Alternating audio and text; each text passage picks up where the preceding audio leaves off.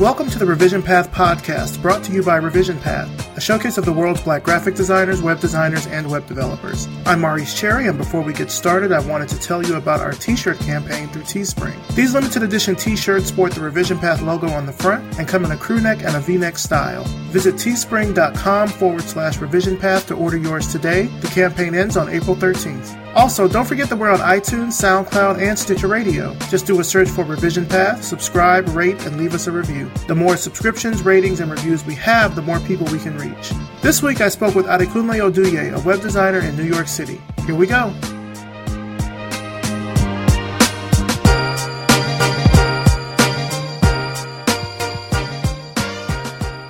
Okay, so tell us who you are and what you do.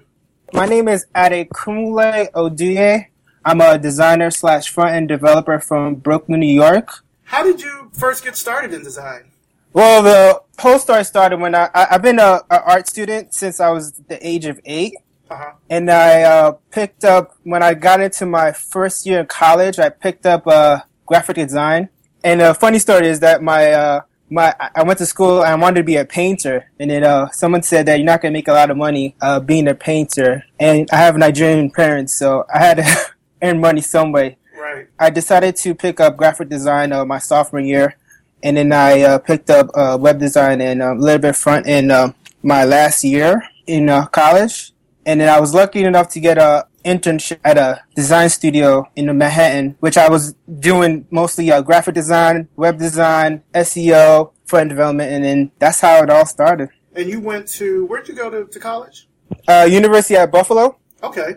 So how was their design program? You said you sort of switched over at some point. I think it was still in the early ages. The design majors were communication design, and then that was it. Like, there was not really no, web design course. Mm-hmm. So instead of, going the communication design route, I did studio art, and I did mostly focused on graphic design and typography. So I took a bunch of, classes, and I took classes about painting and drawing and photography, because the way they wanted to set up, I did a double major. So I was a studio art major and economics major. Okay. And I also wanted to study abroad, and with that, with the stuff I wanted to do, I wasn't able to do communication design, so I just did something I did it my own way I just took a lot of typography courses and stuff that, interested me. And you studied abroad in Rome, right? Yes. How was that? How was that experience? It was pretty dope. I mean, I think it was the highlight of my college career because it was something that I'll probably never do again. It was just travel, get to learn, meet new people. And it was definitely an experience that I think everyone should have. I was supposed to study abroad for a year, but my finances wasn't too good. And that was when the recession was here for America. So it was kind of hard to, do it for a year, but the semester was wonderful. Did you get to do a lot of design work there? Were you influenced by any design there? Yeah, we had to take a art history course, and I also took a web design course, and it was very inspiring. I get inspired by mostly everything, fashion and painting and sculpture. I think it's all intuitive to making, bringing different kinds of stuff into your own work. And then as a painter, that's how I was always influenced. I was always influenced by the environment and what I saw. Do you still do a lot of painting now? Yeah, not as much as I wanted to. I actually have supplies that I bought a couple of months back, but the thing with me is that I usually paint when I'm inspired. And it's kind of hard to paint when you're you're working and then you go to events, and it's I don't have a time block set for that, but I'm trying to do that in the near future, have maybe a weekend or a Sunday just to sit down, doodle, and then just paint. Now, you mentioned earlier having Nigerian parents. Did you have a very creative childhood? Did they really more push you towards other academic routes? My mom, I think my parents were supportive because the whole plan for us was to be doctors, all of us to be doctors. Oh, wow. Yeah, but since I'm the last of 7, I guess they didn't really care as much. They got to the end and they got tired. It's okay, yeah. You can do what you want. Yeah, because the first 2 are doctors. And then I think after and my sister, who's the actress, she's the one she kind of broke the cycle. So I was just hey, I guess I'm going to do whatever I want to do. So the rest of your siblings, did they also follow that doctor route, or once your sister broke it, did they also do some more creative endeavors? Yeah, I mean, all of them are different. Like, we have the two first ones are doctors. The second one is a actress. We have a lawyer. Mm-hmm. My sister works for Huffington Post, and my brother works for community, working with kids. It's pretty cool. So I guess when you all get together, that's a lot to talk about. Yeah. Did you have any mentors that helped you along the way? Like, say, when you were in college or even in high school, did you have any mentors that really kind of helped push you to where you are now as a designer? There was one mentor, like one of my design teachers. The thing is, like, I wanted to do a internship with her, but I wasn't in the communication design program. But she knew that I wanted to get better, and then she's like, I know you need to work on spacing and typography. So she pulled some strings, and I was able to like actually do an internship with her. That single internship actually like shaped me. Like, it was basically the foundation for where my career is right now. She discussed the importance of like typography and spacing, and then she would actually like tell me like how to like the process of actually doing the work from concept to completion, and I think that was very, very important to me. It's funny, other people that we've interviewed have sort of said, basically when they were in school, they had some sort of a teacher or someone that sort of helped them along. And it's interesting because it's either ones that have went to art schools or that may have went to a more traditional university but didn't necessarily fall into art until later. There was someone that kind of helped push them along. Let's talk a little bit about some projects you worked on after you graduated. There were two projects, Convene and Oh My Math. How did those come about? Well, both of those projects were from a hackathon. The Convene project was a child from a BMW/ATT hackathon. And it was basically like, how do we were trying to figure out how like to automate like a smart house and synchronization of everything that's in your life, all the electronics. So we basically, like, one of the key functions of the app was to actually like compute how much gas you burn through like during your commute to work, and make it a more efficient way where you could take a certain route that will burn as much less gas as possible. The other one was Oh My Math, which was another ATT hackathon child. He's basically using ESPN stats to teach kids about mathematical problems. Oh, that's cool. I was more inspired about it because I knew, like, when I was a kid, I knew, like, Michael Jordan's, stats and all that stuff. And that's actually, like, got interested in, like, I was like, how they ever got the average of this, and I actually learned that, you take the sum of the total points and then you divide it by how many games you played. And that's where they all came from.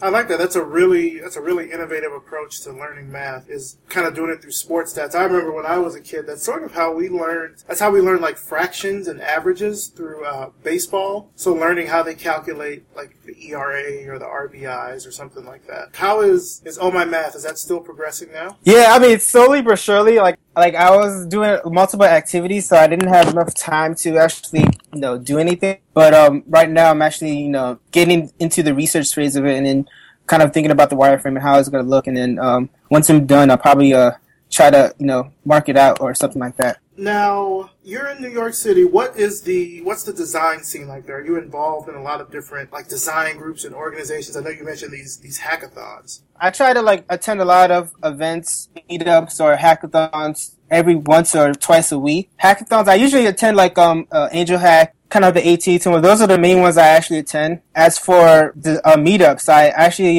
involved in SAS, which is a CSS preprocessor meetup. Web design meetup. I'm actually part of the Interaction Design Association group in New York City, and I attended those meetups too. So it's like there's a lot of stuff going on during the week, and I try to attend as much as possible. But yeah, is it really good for networking doing all that? Oh yeah, I mean, I think it's the best. It's the best thing for me because when I first started, I didn't attend any events, and it was hard because I wanted to meet people that were like me, and they were like in the same industry. And then I remember when I attended my first meetup, and then we were exchanging ideas. We were talking about how to do things differently, and I think it definitely helped me, with my career progression because I learned so much stuff, and then you try new stuff out, you meet new people, and then it's, I think, overall a good experience to just like expand your horizons. Now let's talk about what you're doing now. I think you mentioned earlier when we were talking that you're starting a new position. Can you talk about that a little bit? Or is it still too No, early? actually, I start tomorrow, so it's kind of funny. But I accepted the position as a product designer at NASDAQ. Oh, very nice. That's good. Congratulations. Thanks. Yeah, so basically it's going to be mostly like working on the web applications for like some of the traders, and they have various products that go from that many people use from different countries. Basically, it's going to be mostly user experience and prototyping, so it's going to be a lot of like design and development that match together and stuff like that, which is what I wanted to do, because it's very hard to find like a job that allows you to do the design aspect and a little bit of the front end stuff. So that's why I feel it was a very perfect opportunity for me to show my skills. Nice. We just interviewed another designer in New York, this woman named Kat Small, and she also has done some work for NASDAQ. I think it was more along the lines of graphic and web design. I don't think it was more product design from what you're doing, but no, that's good. Congratulations, man. That's good. Thanks. You also do some work for yourself on the side. You have like your own studios. Yeah, I do a little like client work every once in a while. I find it hard to do it. Like I had a problem doing it before because I used to stay up all the way until like 4 a.m. doing work. So I had to like stop it for a while. But I'm starting it up again, little by little. Do you feel that you're satisfied creatively? Definitely not. I mean, I always think that like creatively I'm not as good as I wanted to be, and I always feel like I could always be better and have my work be be more predominant. So that's why I always try to I'm always reading, I'm always looking at what other artists do or designers do, and just kind of trying to make it my own style and brand. What are some other designers and artists that you look to for inspiration? I look into I don't know if you've heard, but one guy is called Jacob Cass. He's a designer that's located in New York. He does a lot of websites, brand identity, and stuff like that. One other guy is David Ari. He's also a brand ID designer. Chris Courier. There's a lot of them. Chris Spooner. I look at, because their works is kind of like where I want my work to be. So sometimes they have blog posts showing their process, and that's why I feel like it's very important for me just to see how people go through their process, all these other things. Because before, when I first started out, I didn't have no process. So usually when I was doing the site, I would usually just jump into Photoshop without doing any research or anything like that. But I figure out I need to research this, and then they usually have a blog article explaining how to do certain things, and that's why I feel is the best way to actually learn is to actually study the greats. What's your process like now? Is it more research based? When I first start out, I give them a design brief and what they want, and have any benchmark ideas and stuff like that. Then I do research on their competitors and kind of see what I could do better for them. And then once I do that, then it's kind of a back and forth calculation where it's just well, they give me what they want. I tell them, I ask them if they like it. If they don't, I'll do it again. I kind of give them 3 choices just to make it simpler. I give them one that's their way, one is my way, and then one is a mishmash of both our ideas. And then and that's how it usually starts, and then it usually just gets better and better and better, and then all the way into completion. Let's talk a little bit more about, I guess, the New York design scene, because you mentioned before that you would go to you go to meetups and you go to hackathons and things. What's it like, I guess, from a diversity standpoint? Do you go to these things, and does it feel like is New York a pretty diverse design scene in terms of, I'd say? Oh yeah, I think it's very diverse, and it's I feel like they have that perception of, I see that mostly the females are designers, and they got the males that are mostly developers. But I feel like now it's getting much more merged together, so it's kind of it could be, you could be any background, be any race or any gender, and then you could be creating great work and stuff like that. So I guess I really think it's a melting pot. It's kind of how our city is built. It's just a lot of people doing the same stuff. Have you been to a lot of design conferences and things there? I've been to a couple. Well, I was a volunteer for the SAS conference, and then I went to a Drupal conference. But those are the only 2 I actually go to, because the other ones require time off work for it, which I couldn't get. But I'm definitely going to attend a lot more this year. Outside of, I guess, the work that you're doing with Oh My Math, and of course you're starting at NASDAQ, are there any kind of personal projects that you're working on? Not really. I mean, every time I feel like it's like a personal project, it always ends up being like a project that I really want to work on, which is like kind of like Oh My Math, because it was something that we started, and then I was like, it was like a personal project where I was just like doing a little research, and then I was like, okay, I want to see I want to bring this to life. So usually if it's like a personal project, it will actually like come, it will be its own like professional project for me. Thinking back on your kind of design journey to where you are now, what's some of the best advice that you've been given regarding what you do? Best advice. I think the best advice was like always study your craft, which is kind of strange because I know when I was at school I didn't like to study or read, but I guess when you're doing something that you like and you're always trying to get better, you always try to you have to always like stay on top of the latest, what's going on in the latest world tech and stuff like that. And also sometimes like I know that sometimes I want to like sharpen my skills, so I'll actually like take a class or something about it. Could be something simple as like drawing or typography 101 or something about, but it's always like you always have to like have an interest and passion for it. If you weren't doing design right now, do you think you would be more focused on painting? What would you be doing? Would your parents try to force you to be a doctor? No. I mean, they want to force me. not like since everyone else broke the cycle. I made a deal with myself that if I was going to work at like a specific job, it was going to be creative one way. So it was either going to be design. I don't know if it'd be painting, but it probably been something more. Because I know painting, like, it would have been hard just to survive. And I have student loans, so I can't really, like... You gotta pay those. Yeah, so, I don't know. I didn't really thought... I mean, I guess this was always the plan. I was going to have to, like, figure a way out to, like, be creative. It was, like, for me... Like, I'm actually, like, interested in, like, interior design a little bit and fashion. But I don't think I would have...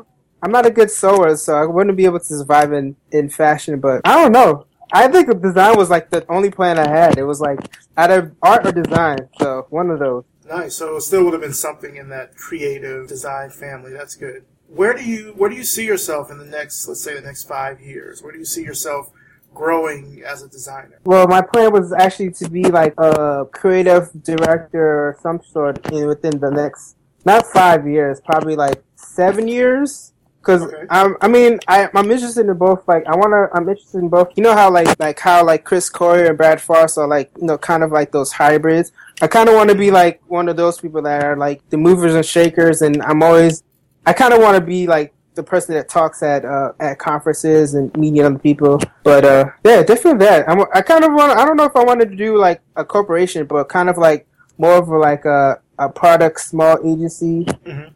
But something like that.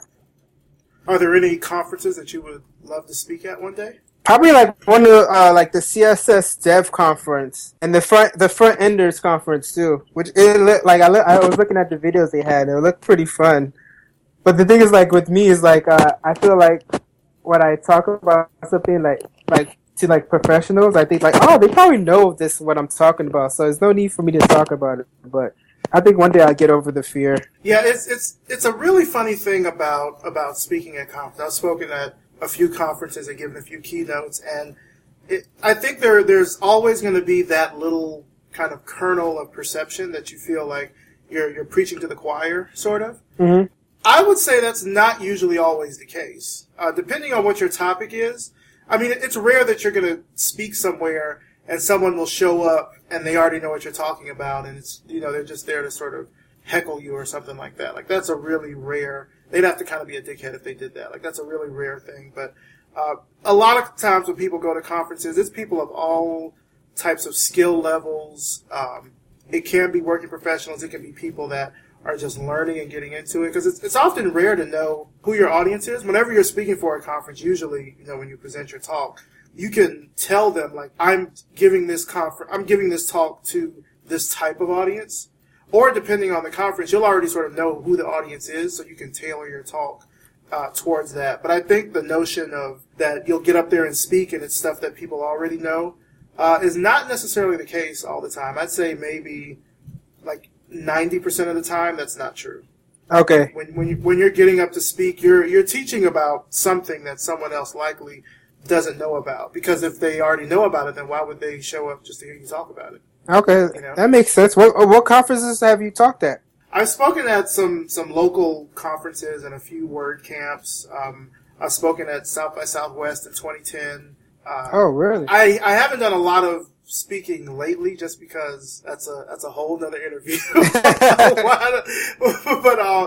But yeah, I just know that what I've usually found is that whatever it is that you're talking about, chances are your audience is going to learn something from it. Because really, what it is, the thing is with technology, a lot of the stuff that we're learning is changing so quickly.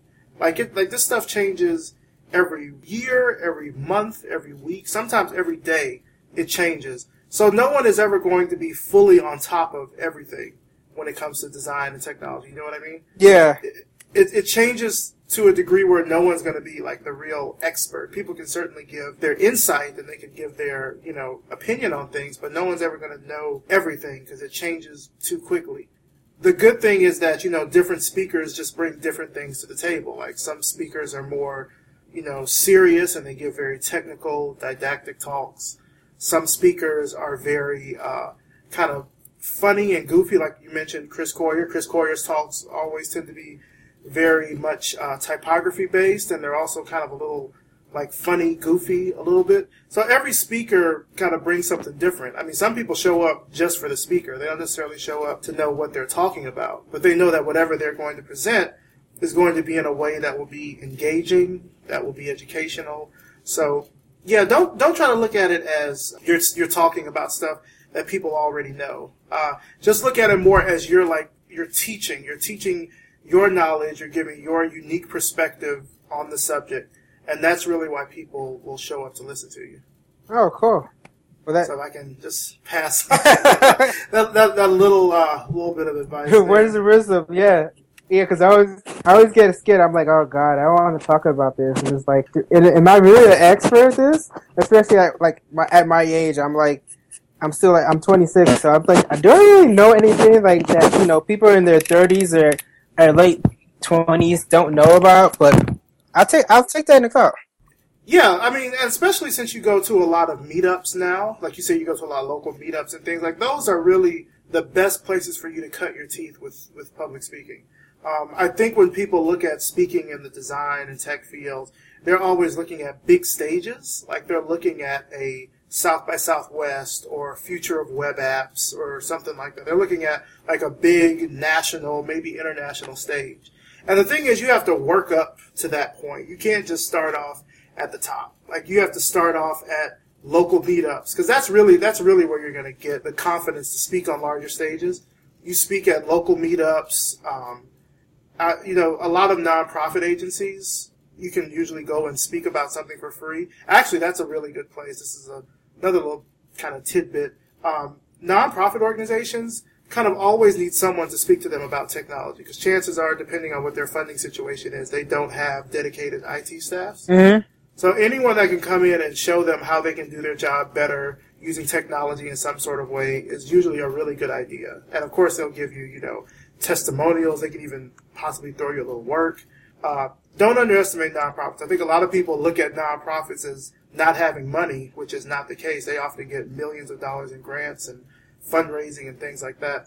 But, meetups and things are a really good opportunity to get comfortable with speaking in front of a crowd, with gauging audience responses, with getting your slide decks together and everything. So that way, when you start going for bigger stages to speak at, you've already got a ton of speaking experience from local meetups. You got people that can vouch for the work that you can do, because I think when you're going to speak at a larger stage, the conference organizers always want to make sure, well, can this person bring in tickets? Is this person going to be an engaging speaker? And if you haven't spoken a lot, then of course, you're kind of a gamble for them. But if you've got a lot of speaking under your belt, then when you go to these larger stages and you submit a proposal and tell them these are all the talks that I've done, you just look more attractive to them as someone that they would want to feature in their like speaker list and in their conference. So yeah, just start small, start locally. I think you're already doing a really good job with going to meetups. I don't know if they, I know the meetups they have here, they usually rotate, like a different person speaks or they present on something. Yeah. I think as being like a young designer, particularly a young Nigerian designer, you can give a very unique perspective on design things that perhaps a lot of people at those meetups wouldn't necessarily have. So, play to your differences in that respect. Okay, cool. I will do. That sounds that sounds like an interesting actually talk. Being a Nigerian designer. Oh, absolutely. I know that there's a lot of design work that's coming out of Nigeria. There's a lot of tech work really coming out of Nigeria. But there's another. I don't know if you know this guy. He's in New York. His name is Sanongo Akpem. Does that name sound familiar? It does. He's a Nigerian designer. He's done some work he has a site called Pixel Fable, and then he has another one that's called Lost Nigeria. The Pixel Fable site is about sort of taking traditional Nigerian folk tales and translating them for the web. And Lost Nigeria, I think, is like a photo essay of like his mom back in Nigeria in like the 50s and 60s or something like that. But I'll set up something between you two, because I think you two can meet and collaborate or just even talk shop about stuff. I think that would be a really, really good idea, sticking together. Definitely. What kind of music are you listening to right now? What are you rocking? I usually when I'm working, I usually listen to like kind of R&B, a little bit of hip hop. I don't listen to the new rap because I guess I have to actually search for good music. But and I listen to some Nigerian stuff too. It's just a whole combination of different kinds of sounds and musics. But mostly like if it's hip hop, I'm listening to like Jay-Z, Fabulous, Talib Kweli, Mos Def, Little Michael Jackson. You can see Stevie Wonder a little bit in there. So it's like I go from like the 60s all the way to present day. All right. So just to wrap all this up, where can our readers find you online? You could reach me at my Twitter handle is Adekunle Oduye. To spell out is ADEKUNLE ODUYE. You can find me on my website is the same thing as adekunle.com. Yeah, that's pretty much it. All right, cool. Adekunle, thank you so much for taking time out of your day. I appreciate it. Good luck on the job. Thank you. Tell your sister. I didn't mention this in the earlier part of the interview. So Adekunle's big sister is the famous actress Adepero Oduye. So tell your sister Revision Pass says hello. Will do. And again, thank you so much, man. I really appreciate it. No problem. And that's it for this week. Big thanks to Adekunle Oduye, and thanks to you for listening. Don't forget about our t-shirt campaign at teespring.com/revisionpath. Subscribe to us on iTunes, SoundCloud, and Stitcher Radio, and leave us a rating and a review. Revision Path is a 318 media project. If you like what we're doing with these podcasts, you can help sponsor the show. Contact information will be included in the show notes. Thanks again for tuning in, and we'll see you next time.